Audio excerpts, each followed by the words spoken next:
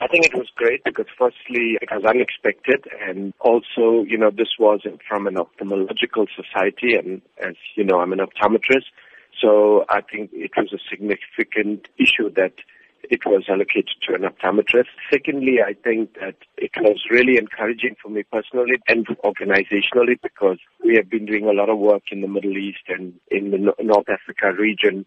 And over the years, I've partnered with various organizations, and we saw this as an affirmation of the positive role that we have played in the Middle East region in ensuring that people don't go blind or remain visually impaired.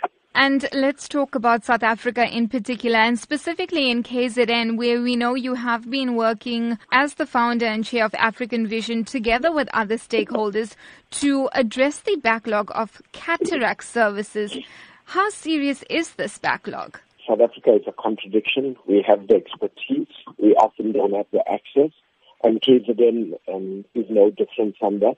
If you look at the cataract surgical rate, that is the number of people per million per annum that receive cataract services.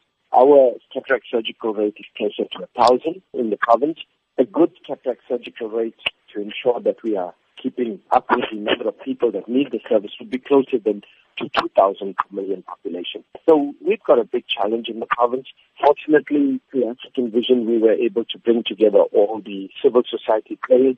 But most importantly, we were able to get the full cooperation of the provincial government to make a small impact on trying and addressing the severe backlog that exists. You're also the campaign director of Our Children's Vision, working to expand eye health services to children in particular.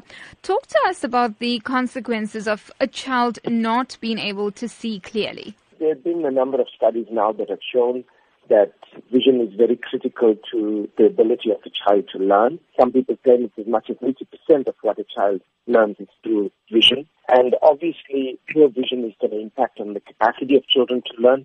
And particularly with poor children, it's going to impact on the capacity to earn later in life.